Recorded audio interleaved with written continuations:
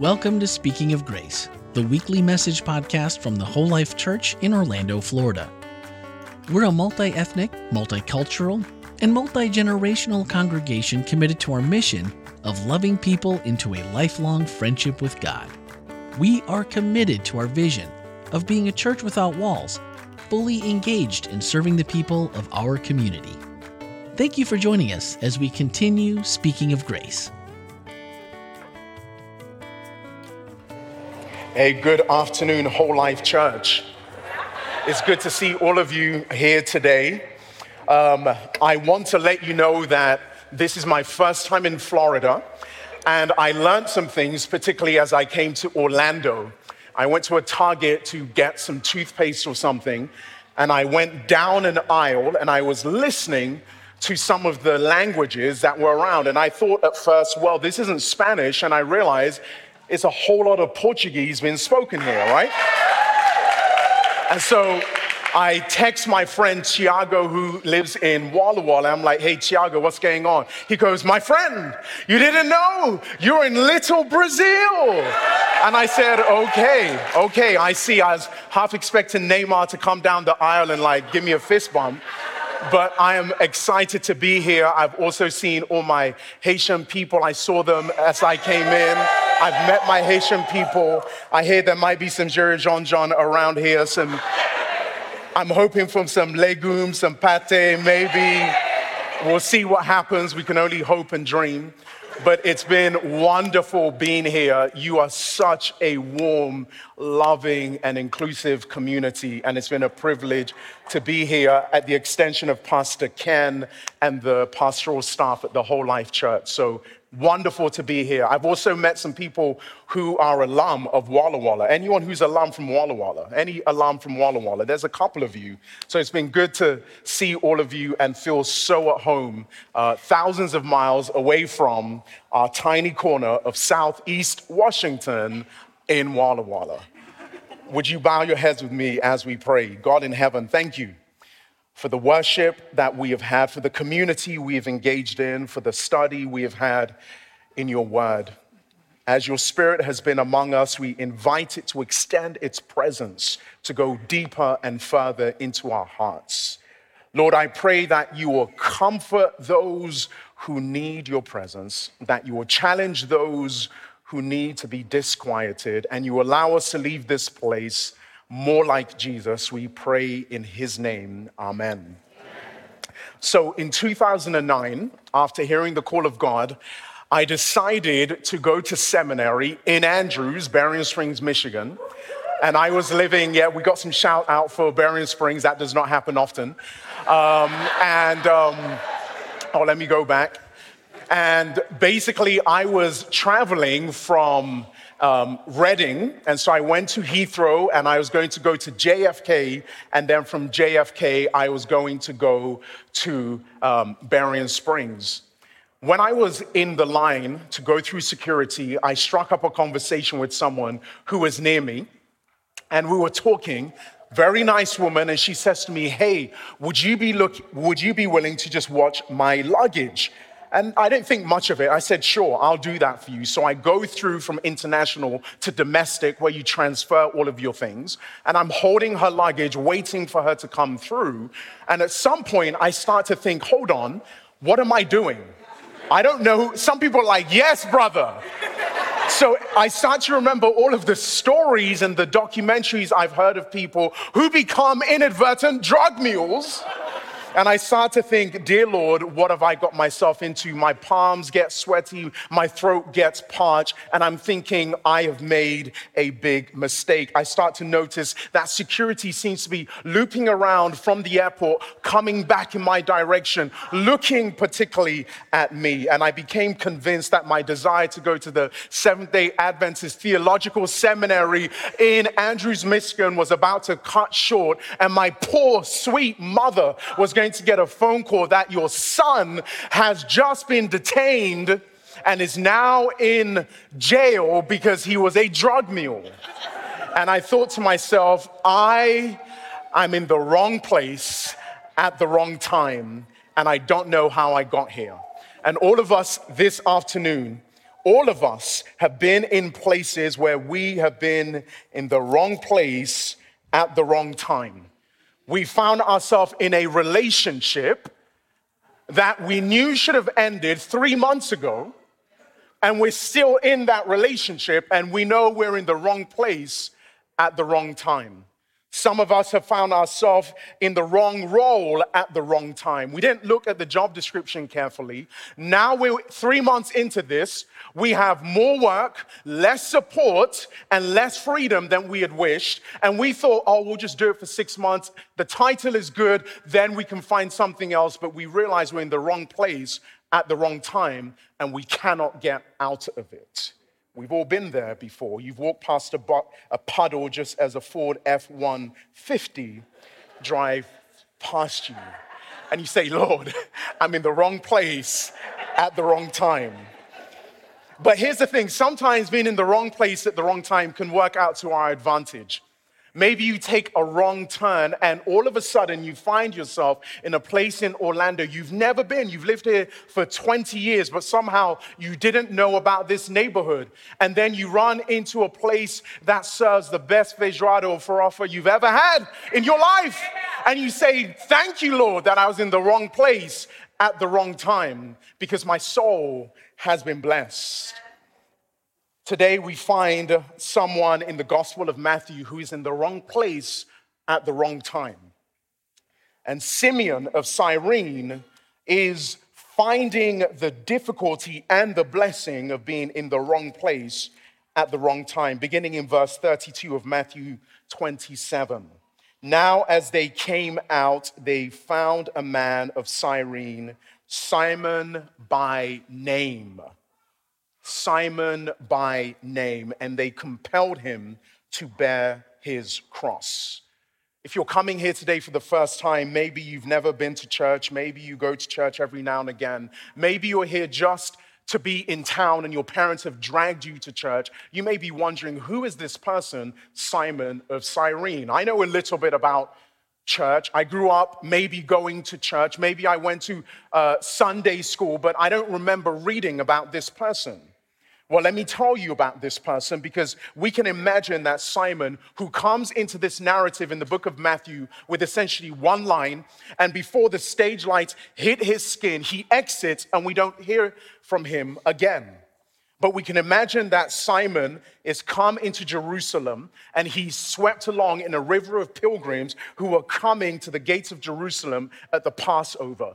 Simon would have looked around and like this congregation, he would have seen an intergenerational, multicultural group of people coming to worship. He'd have seen people from Gaul in Italy. He'd have seen people from Cappadocia, from India. Maybe, scholars tell us, even as far east as China coming to the Passover in Jerusalem.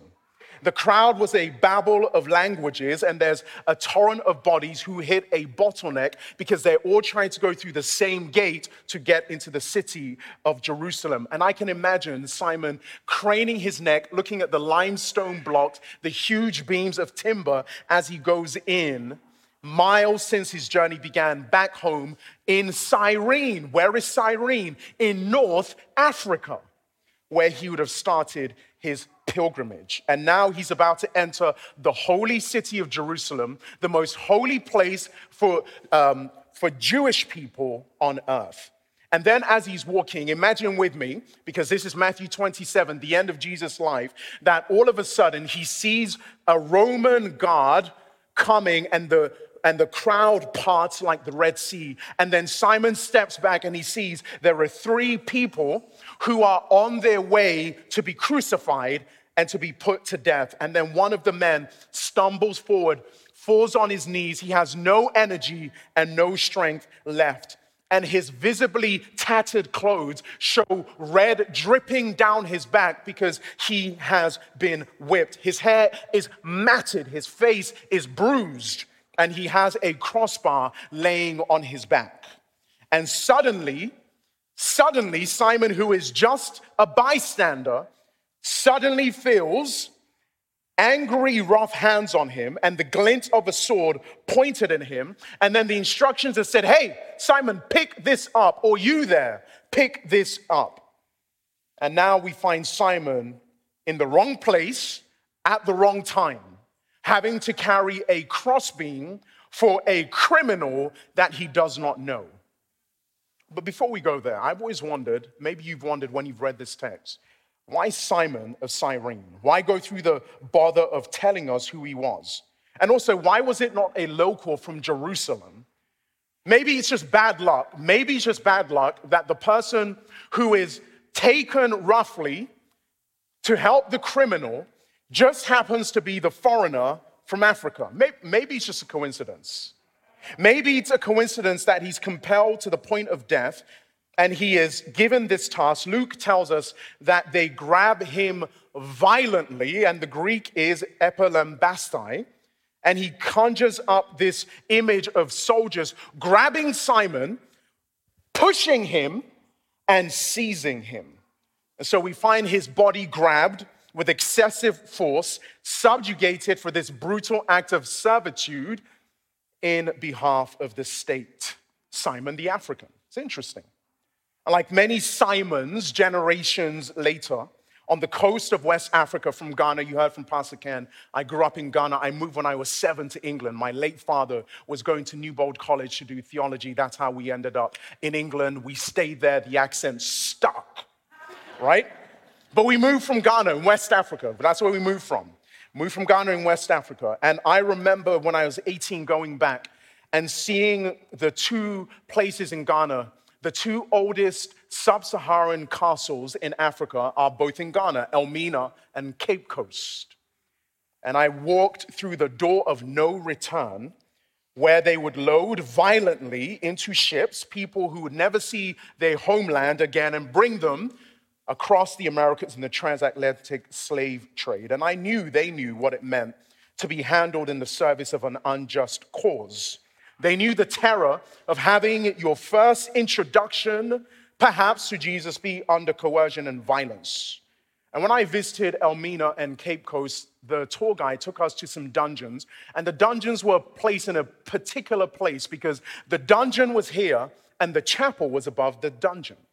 And so the soldiers would go and they would worship Jesus Christ, and then they would go down into the dungeon and do unspeakable things to the people who were there. I remember watching the tour guide point to some markings on the wall, and I didn't know what it was. And he said, "Hey, what do you think the markings are?" And we're looking at the markings on the wall, and I kid you not, it was about this high. People are giving different guesses, and he goes, "No, this was the human waste that was found in the dungeon when they extracted it, because they never cleaned the place." So it wasn't just an interesting architectural feature, it was telling us what would happen down there. Mark chapter 15, verse 22 tells us that Simon from Cyrene in North Africa actually had two sons, Rufus and also Alexander. Now, we don't read about his sons, so we're not sure if they are in the ordeal. But as I read the text, a part of me as a parent, I have one child, you have children as well, made me wonder if Simon just protected Alexander and Rufus when he saw the Roman soldiers coming so they didn't have to go through what he was going through. I wonder if from childhood he had taught his sons how to react when enforcers of the law lay angry hands on you. I wondered, maybe he spent Sundays role-playing over the rules of survival if you're stopped by a Roman soldier while riding your donkey. Maybe he said to Alexander and Rufus, "Hey, boys, listen up. This is important. Remember to be polite and respectful if you're stopped by a Roman soldier while riding your donkey. Keep your mouth closed. Don't talk too much. Remember, your goal is to get home safely. If you feel like your rights have been violated and you want to file a formal complaint with your local Roman jurisdiction, make notes as you're having the conversation. Keep your hands in plain sight and make sure the Romans can always see where they are. Avoid physical contact with the law enforcement. No sudden movements. Keep your hands out of your pockets. Never run, even if you're afraid for your life. Stay calm and remain under control. Are you listening, Rufus? Did you hear what I just said, Alexander? Watch your words, your body language, and your emotions. And so Alexander and Rufus escaped further mention, maybe because their dad, Simon the Cyrenian from North Africa, had trained them well. And although there's no mention again of Simon beyond the Gospels, there's enough breadcrumbs that we can trace through the New Testament to posit a likely future. What happened to Simon the Cyrenian after his one-word act on stage and then he exits? What happens to him? Is he in the Bible? And we find in Acts chapter 2, verse 10, there is a mention of people who also come from North Africa, Cyrene, who are present when the day of Pentecost comes and the Holy Spirit is poured on all people. There are Cyrenians there. In Acts chapter 7, we also have a record of believers who are in the church of Antioch. And these believers coming around the conviction that Jesus Christ is Lord, we are told of one person who is recorded as Simon the Black. Acts chapter 7, Simon the Black. Who is this dude? And these people are cast as having a didactic and prophetic role in the formation of the early Christian church. Legend has it that Simon was the progenitor of Christianity in North Africa. In fact, centuries later, the Cyrenian movement, named after Simon the Cyrenian, considers his experience, and they chose as their motto, "We are the burden sharers." We share the burden. And it's always been interesting to me when I came across Simon the Cyrenian, the North African, I said to myself, I wish there are some of my friends who are no longer in church and some who decided they wouldn't want to be in church because they had maybe a sort of Pan-Africanism and they wanted to go back to what they thought was truly theirs. They didn't want a European religion. I would have said to them, my friends, you didn't even know. Christianity was in Africa first. This is not a European religion. In no shape or form. You have Simon the Cyrenian, the African. And here he was, Simon, walking up the hill of Golgotha, bearing a cross that was not his. Early church fathers Tertullian, Cyrene, and Augustine also came from Africa. The contemporary history of the church, as you probably know, your smart people is pocksmarked with faulty theology that has ruthlessly weaponized on the African context. From about 1885 to the end of the Second World War, most of Africa was under the yoke of colonialism, this practice of controlling, exploiting, and ruling independent nations for their resources. And colonialism extended from battlegrounds to parliament and to laws. In fact, if you read about colonial historiography, this idea of historical methods. If you read about it, you will see that Africa is stated as having no history.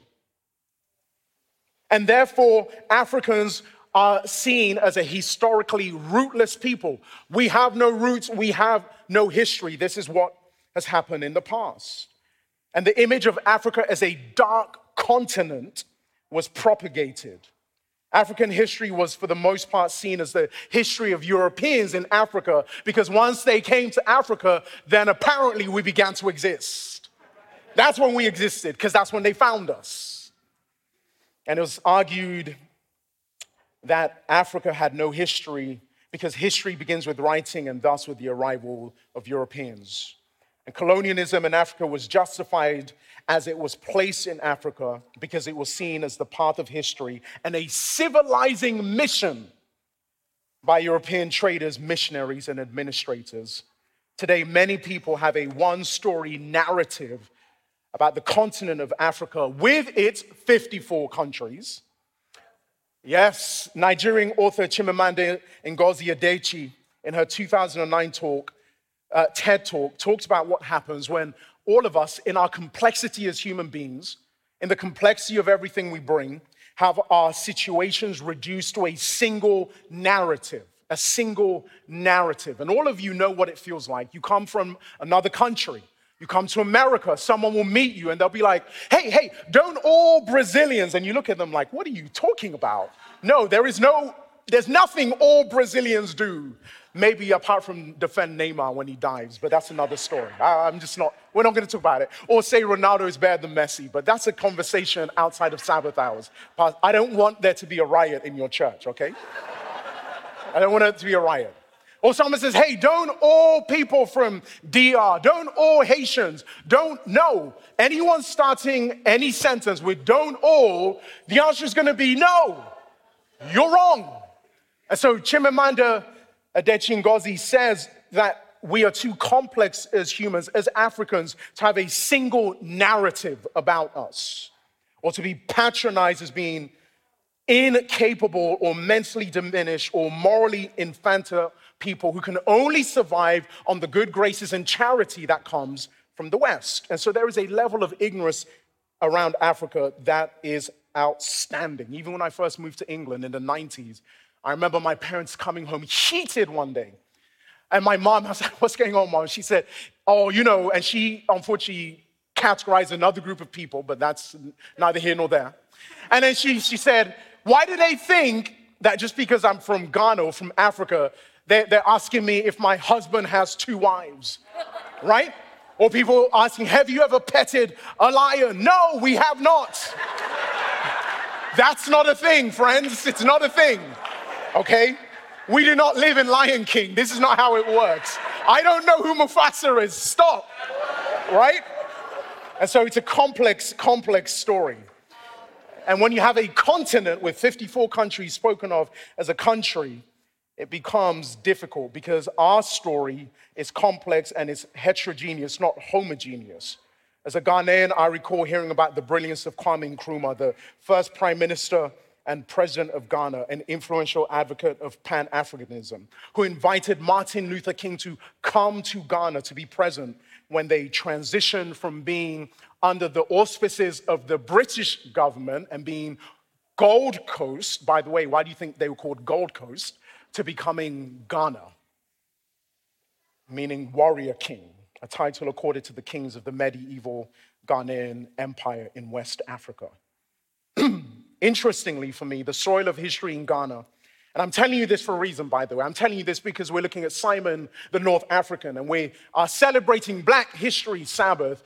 And it's important for you to recognize and for me to let you know that Christ has always been present amongst all people, including the continent of Africa, and now specifically the country of Ghana. The soil of Ghana is rich with cultural and biblical gems. In fact, within the day names of the week of the Akan language, one of many languages and dialects in Ghana, is the narrative of creation. Look at this. So this is just regular stuff in Ghana. What is the day name for Sunday? Kwesiada. What does it mean? It means creator of life, descended day. Well, what's Monday? It's Kwejo. It means Lord of life, firmament day. What's Tuesday? Benda, Lord of life's land day. What's Wednesday? Wukwada, the day of the heavenly hosts. What is Thursday? Yawada, Lord of life, day of reproduction. Look at Friday. Fiada, Lord of life's home day. And I wonder what in a can Saturday might be. Look at this. Miminda, I am, that I am's day of satisfaction. And so we think about the irony that it was with heavy coercion, penalty, and punishment that missionaries came to Ghana to tell them about God. I'll take some. There's some real irony in that, friends. And yet, let me do this as a coda to this section. It is important to recognize that there was a legacy of Protestants who came to Ghana, Adventists who came in the late 1890s, who helped, and without whom I would not be standing here as an Adventist. There is a legacy, a good legacy.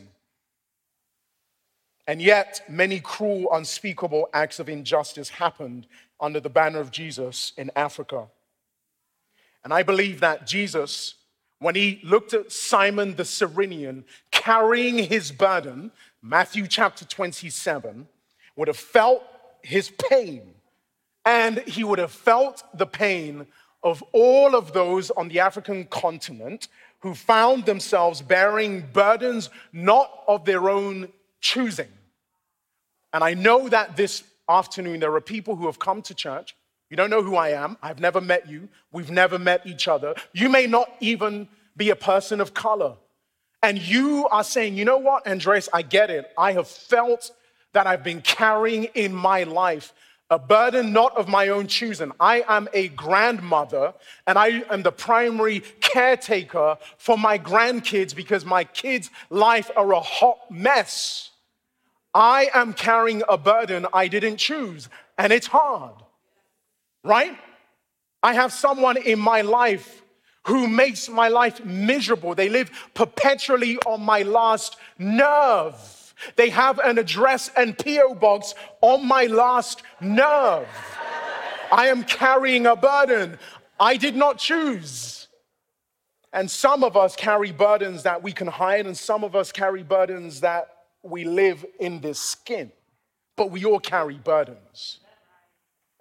And we see Simon here carrying this burden. And it's interesting to me because it seems to me that Simon the Cyrenian was not the one who was supposed to help Jesus on Golgotha. I think that everybody would have expected Jesus' disciples to be loyal to him, like the disciples of Judas the Hammer, who led a revolt against Antiochus. They would have expected the Messiah's right-hand men to have stayed with him till the very end. In fact, let me give you some evidence. Matthew 26, verse 35. Lord, even if I have to die, I will never deny you. Friends, where was Peter? Because it seems to me that the wrong Simon was carrying the crossbeam for Jesus. Where was Andrew? Where was James? Where was Philip? Where was Bartholomew or Thomas or Matthew, the tax collector? James, the son of Alphaeus, Thaddeus, Simon the zealot. Where were they when Jesus needed them? And it tells me so much because sometimes you'll find yourself in a situation you feel unqualified for. You don't have a theology degree.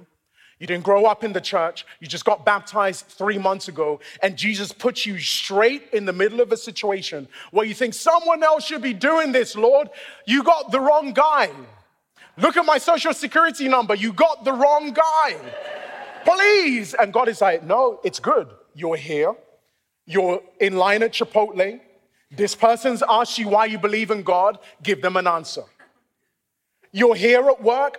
This person who's on the same floor as you has just had someone die and now they need someone to minister to them. You might not be a chaplain, but chaplain them right now. And so we find the wrong Simon coming to help Jesus. Having failed Jesus in the garden, it seems to me that the disciples had been drowned by shame, swallowed up by fear, and kept far from Christ who needed them. But there was a man, Simon the Cyrenian, and he carried the crossbeam for Christ. And I'm here to tell you today that if you are carrying a cross that you do not feel is yours, and you might feel like your involvement is punishment, just know that sometimes your chosenness is a prize. You have come here, you're dragging a 100-pound weight behind you. You're the one trying to keep the marriage together. Your spouse is on the verge of leaving. You're the one trying to be there for your kids and no one else seems to be there for them.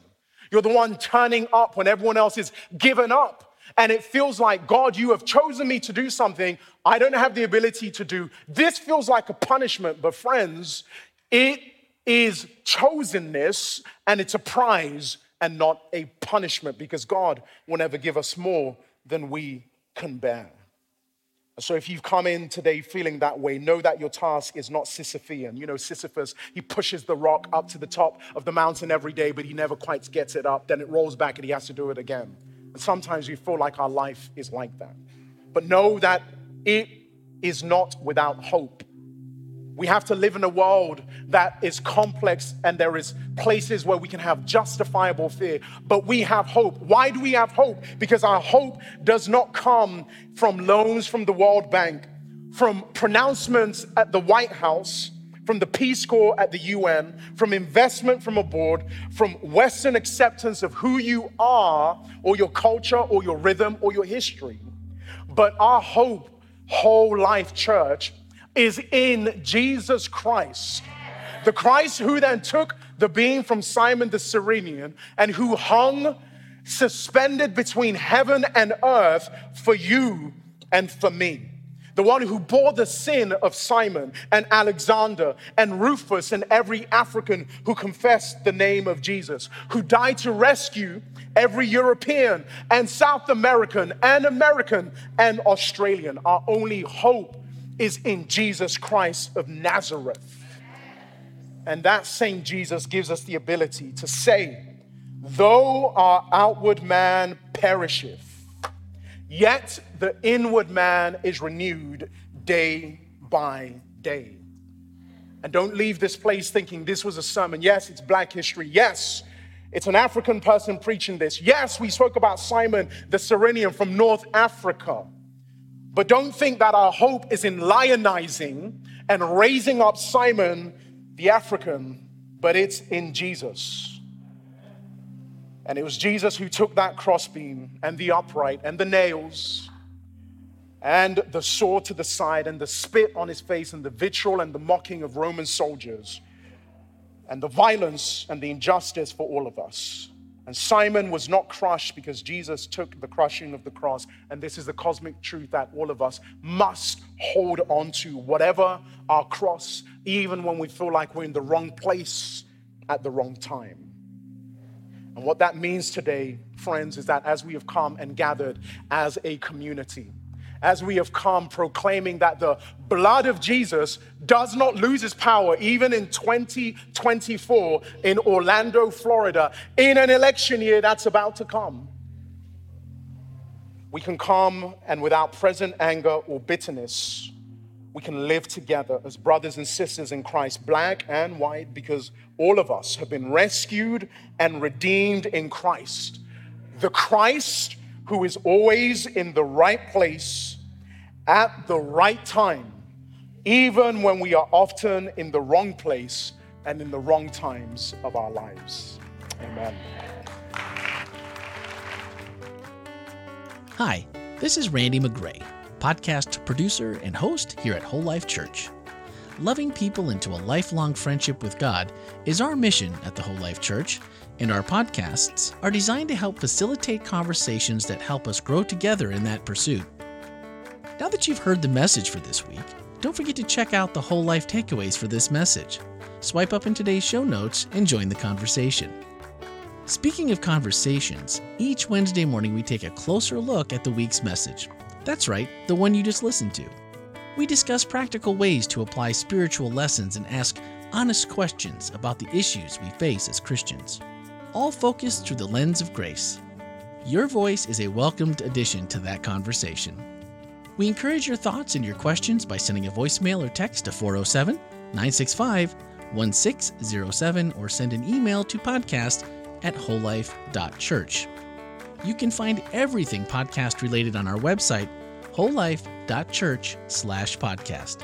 And plan on spending every Tuesday evening and Wednesday morning with us as we bring you the Whole Life Church inspiration you love straight into your headphones. Thanks for listening and have a great week.